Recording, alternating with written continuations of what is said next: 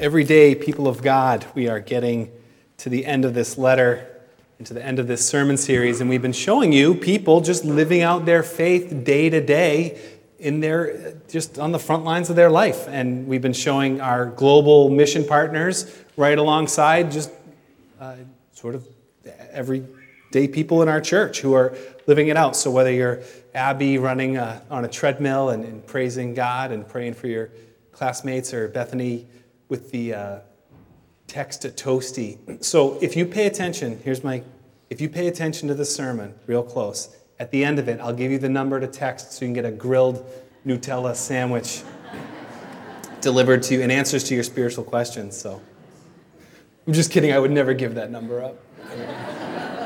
I have spiritual questions and I'm hungry. Today is Palm Sunday. Today is where churches celebrate the beginning of what we call Holy Week. And again, we'll gather on Thursday for our Maundy Thursday Tenebrae service. Again, Easter next week at the Andover High School Collins Center. Please join us for these celebrations. But today's Palm Sunday. We remember Jesus entering the city, the triumphal entry as we call it, and people hailing Jesus as a king and waving palm branches and crying, Hosanna, God save us, and Hosanna to the King of Israel. Blessed is the King of Israel. Blessed is he who comes in the name of the Lord. And they hailed Jesus as king, and they were right. The people were right. Jesus is king. He's king of all creation. Yet what's striking to us is how Jesus was a king and how he led. The Gospel of Matthew describes, in Matthew 21, it says, all this took place to fulfill what was spoken through the prophet Zechariah. Say to the daughter of Zion, see, your king comes to you, gentle and riding on a donkey, on a colt, the foal of a donkey. So Jesus enters the city as a king, but not as a conquering king on a horse. He comes as the rightful king in peace and gentleness and humble and riding on a donkey. And we've been journeying through the letter that Peter wrote to the churches scattered through the provinces of Asia Minor. And today he addresses, we're coming to the end of the letter, he addresses leaders in the church. He addresses them specifically. That God has given the church leaders to shepherd and to guide and to lead well for the work of ministry. And what we see here is when we understand how Jesus led, how Jesus used his authority as a king, we then see here in these instructions how any leader is to lead. Here he specifically addresses elders. This is a common New Testament designation for a leader. In other places we see the term or the title overseer or pastor, shepherd. Here they're used somewhat interchangeably, other parts of the New Testament somewhat interchangeably. There are Christian traditions that have more specific usages of some of these terms, but here we're going to use them interchangeably. And honestly, every Christian on some level is called to be a leader. That we've received something from Jesus that we are now called to build into someone else.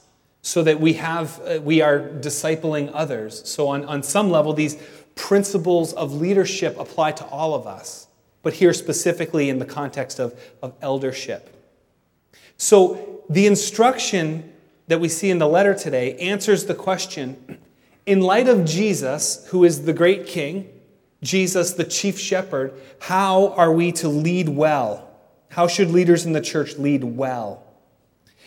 Also addressed in this part of the letter is how should followers follow well? So leaders need to lead well and followers need to follow well. And then there's a little shift towards the end of this passage of Scripture about being dressed well or being clothed well. And there's three ways that are addressed there. We'll get to that. But let's pray as we approach God's word together. Father God, you are good. And you are here, and we gather in your name to worship you. But we do humbly ask, Lord, that as we reflect on your word, that you would speak to us. Lord, that you would open our hearts to understand what you want us to know and how you want us to respond, Lord. So this time is yours. This is your word. It is true. And we just ask you to do your work through it. We ask these things in the name of Jesus Christ, our Lord. Amen. So lead well, follow well, and dress well. First of all, lead well. We see this verse 2. Be shepherds. Again, he's addressing the elders in verse 1. Be shepherds of God's flock that is under your care, watching over them. And we see the word shepherd or pastor and the word watching over, same as overseer. Be shepherds and watch over the flock. And it's interesting here now, the instruction isn't organizationally, here's how you lead a church. Here's how you lead other people. The instruction here isn't what to do, it's more how to lead. In what manner should you lead? So the manner of leadership is much more important than the method of leadership. Other places in the New Testament, you see qualifications for leaders in the church, for elders. And they're not lists of skills. These are the skills you need for people to lead. It's much more matters of the heart. Here's the character of a leader. So as you look in Timothy and Titus, you'll see these lists, and it's much more about the character in the heart. Jesus taught that the heart was the more important thing, even than your actions. Jesus said, these people honor me with their lips, but their hearts are far from me. And he's quoting the prophet Isaiah. He's saying, you could say the right things, you can do the right things, but I want your heart. I want all of who you are to trust me, not just to be diligent or efficient or skillful or savvy. It's your heart that I want. The Apostle Paul taught the same thing. His famous chapter on love in 1 Corinthians, he's saying you could do all these great things. You could speak in languages. You could have wisdom, and you could fathom things and prophesy, and you could have all this stuff. But if you don't have love, it's nothing. It's just a hollow sound. It's without love, it's not there. And here with leadership, you could be a fantastic organizational leader. You could be a very successful leader. But here the teaching is in God's family, in God's flock, if you want to be a leader, it's not about your skill, it's about your heart and how you lead. In three ways that he describes that here. The first in verse 2, leading not because you must, but because you're willing, as God wants you to be. So leadership is difficult, and leading people is difficult. And we're to enter into it with hearts that are open to serve, not under some sort of obligation. And secondly, continuing in verse 2, not pursuing dishonest gain, but eager to serve. So a leader is primarily, not just a leader, but primarily a servant that leaders serve. And that should come as a comfort to any group of Christians, where if you have leaders above you who primarily see themselves as servants, that you know when there's a tough decision to be made, that the interest of the flock to be served is higher than any self-interest or any other gain to be had. And there are, in this church, there are difficult decisions that groups of elders have to make at times. But when those calls are made, they're under the authority of Jesus, the chief shepherd, and in mind, the heart of serving, not of gaining anything from it. Third aspect of this leadership, this manner of elder leadership, verse 3. Not lording over those entrusted to you, but being examples to the flock. That's where the shepherd image is a very powerful image in Scripture. In that, as leaders, we're called to be shepherds.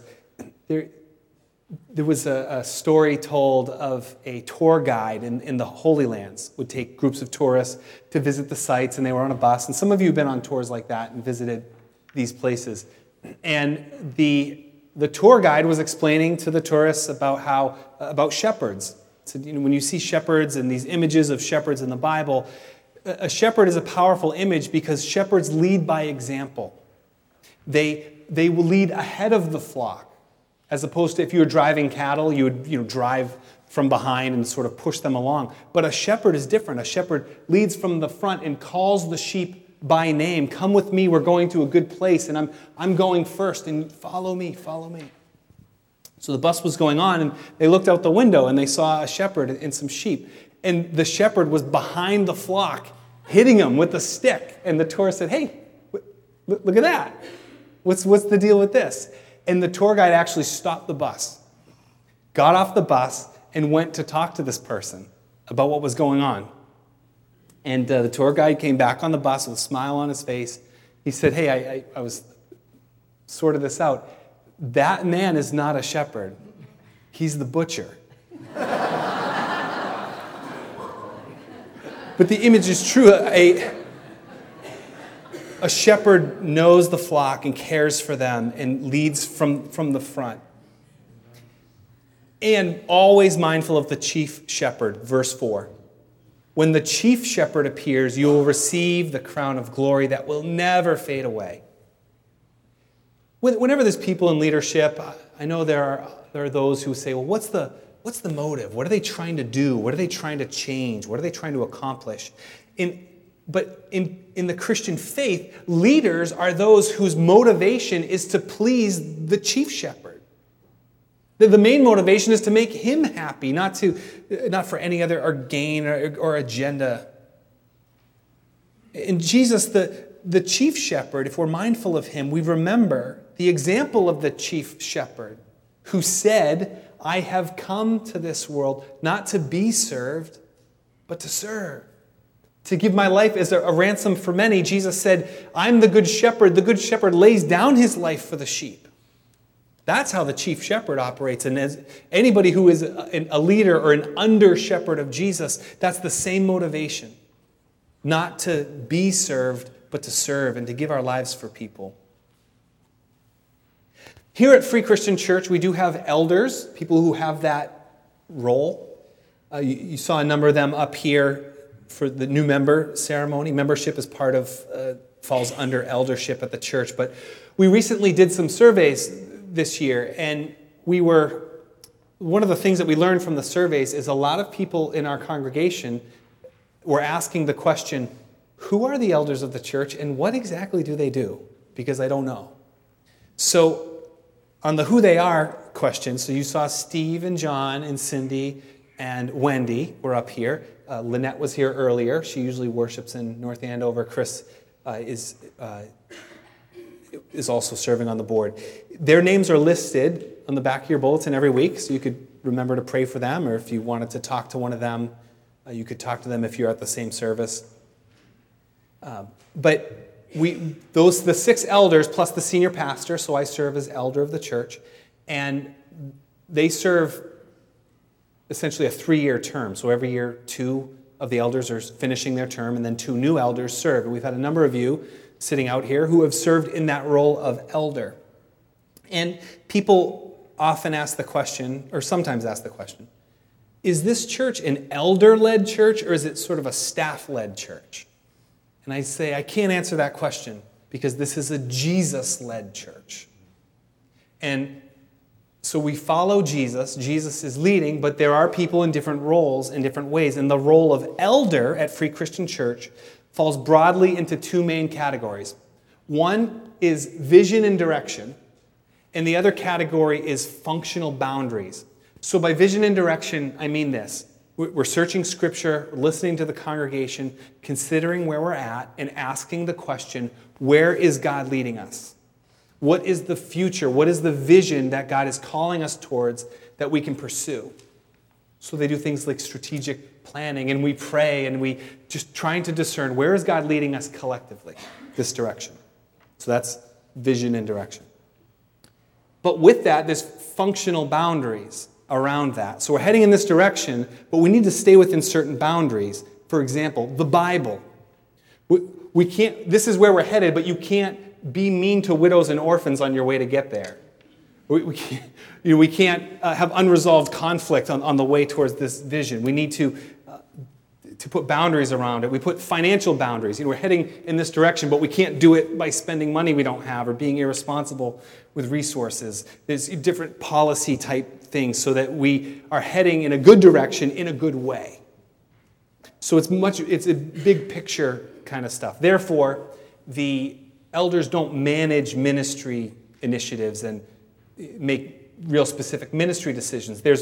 There are groups of leaders, staff, and volunteer leaders who then take that, here's the direction, here's the boundaries, and they can just run in faith towards Jesus, what he's calling us to in that way.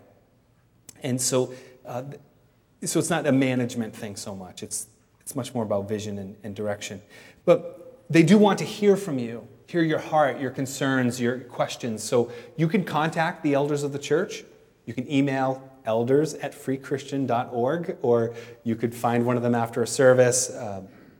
Call me at the office. We want to hear from you and communicate with you. So, but again, the heart of Christian leadership isn't so much exactly how we organize ourselves. It's the condition of our hearts. How are the elders of this church doing according to this list here? These three things. Are they willing servants? I would say absolutely yes.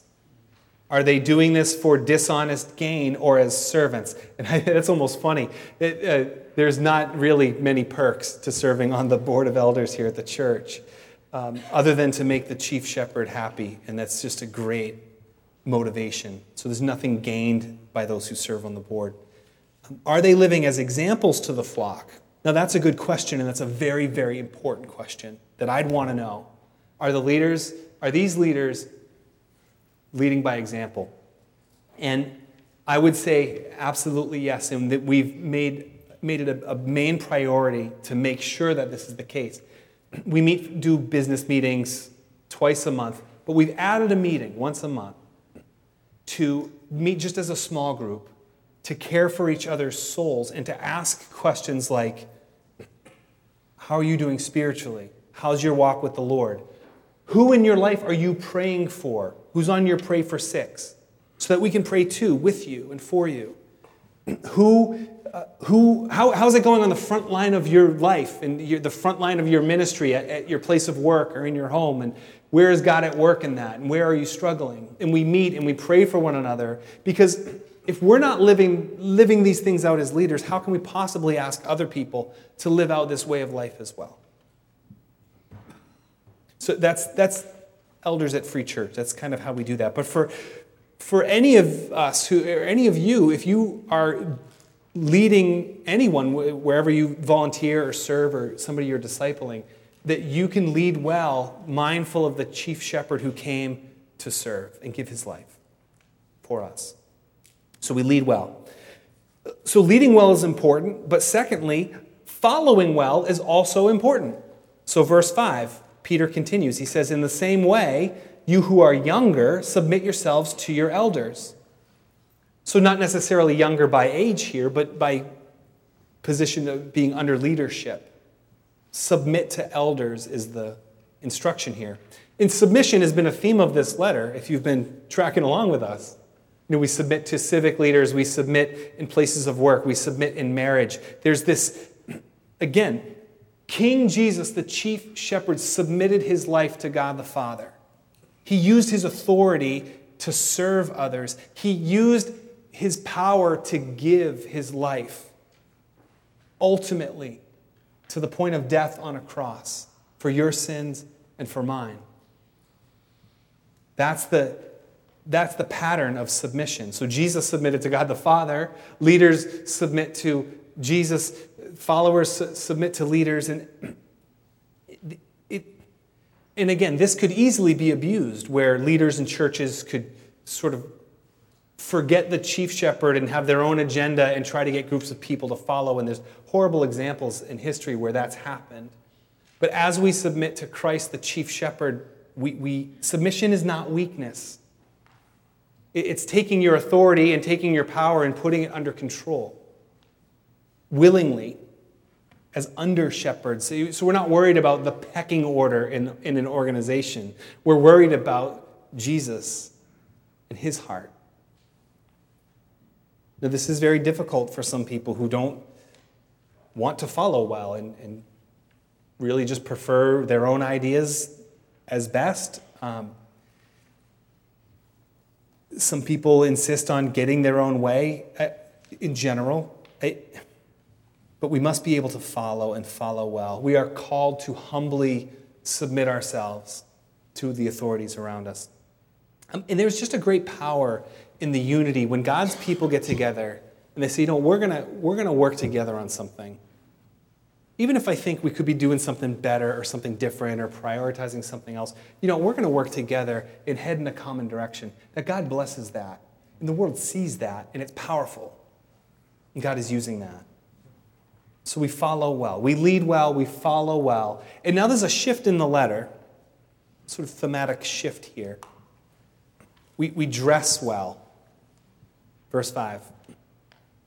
All of you clothe yourselves with humility toward one another, because God opposes the proud, but shows favor to the humble. Humble yourselves, therefore, under God's mighty hand, that he may lift you up in due time. We need to clothe ourselves. We need to dress with humility. Now, again, remembering, Christian humility is not thinking less of yourself. It's just thinking of yourself less.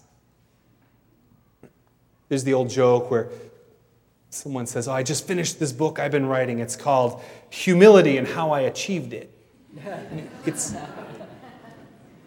Pride is the enemy of humility, and they're contrasted here in this context. Pride is the ultimate sin. Pride is the sin of Satan, wanting to be like God. Pride is the sin of Adam and Eve in the garden, putting themselves in God's place and not obedient to his command, but feeling that somehow God is holding something back from me. And pride is a core sin of the human heart. So we need to humble ourselves and continually clothe ourselves in humility. Part of that is going to include verse 7. Take a look at verse 7. Cast all your anxiety on him because he cares for you. And that's part of humility. So literally, it's humble yourselves, casting all your anxiety on him, for he cares for you. You put your cares to him because his care is for you. Things that concern you, you give to God because God's concern is you. And at the heart of all of our anxieties, and because you got up this morning, my guess is that you probably have cares and concerns in your life. You've probably brought anxieties with you into this room. I have. At the heart of our deepest anxieties really is a failure to trust that God has it, that it's under his sovereignty, that he's got it. Whatever the hurt, the stress, the relationship, the financial struggle, whatever it is, God's got it. So we can just cast it to him because he's concerned about it. His concern is you. What are you facing? How can you cast those things, those anxieties to the Lord? And I could preach a separate sermon on that, but this is part of how we daily are clothing ourselves, casting our cares to God. Secondly, we dress ourselves every day ready for battle. Verse 8. Be alert and of sober mind. Your enemy, the devil, prowls around like a roaring lion looking for someone to devour. We need to dress ready. Jesus put it this way in Luke chapter 12. Jesus says, be dressed and ready for service. Keep your lamps burning. And Jesus goes on to say, if a thief was going to rob your house and you knew the hour and the day that the thief was going to rob your house, you'd be ready. You'd be at the door with the bat because you know the exact moment the thief is coming. He said, but you don't know. And you have an enemy, a real enemy. And Satan is real. And his demons are real. And there is an attack. And you could go to some Christian groups and they wouldn't even mention Satan, just kind of an embarrassing side part of the faith. You go to some other Christian groups and all they talk about is the devil. They give the devil credit for everything that's going on in the world. I think those are both dangers, to ignore his existence or to just hyper-focus. But we need to be alert and ready. Because those attacks, and they often come attacks of the mind, they just the lies that we believe about God, about ourselves, those attacks come. And we just need to be ready for it. Because there is an enemy, and the enemy wants to destroy you. But we be alert and sober-minded, not because we always remember that you are not hopeless against the enemy. The danger is not that you're going to be defeated. The danger is that you're not going to fight. Look at verse 9. Resist him, standing firm in the faith. Right? The danger is not that you're going to fall, but the danger is that you will fail to resist. Just stand firm in the battleground of your mind. Remember God's truth. Meditate on it daily. Be dressed ready. So we dress in humility, casting our cares on God. We dress ready for the attacks of the enemy. And thirdly, we dress hopeful. We see this in verse 10. The God of all grace, who called you to his eternal glory in Christ, after you've suffered a little while, will himself restore you and make you strong, firm, and steadfast. To him be the power forever and ever. Amen. God has called you to this.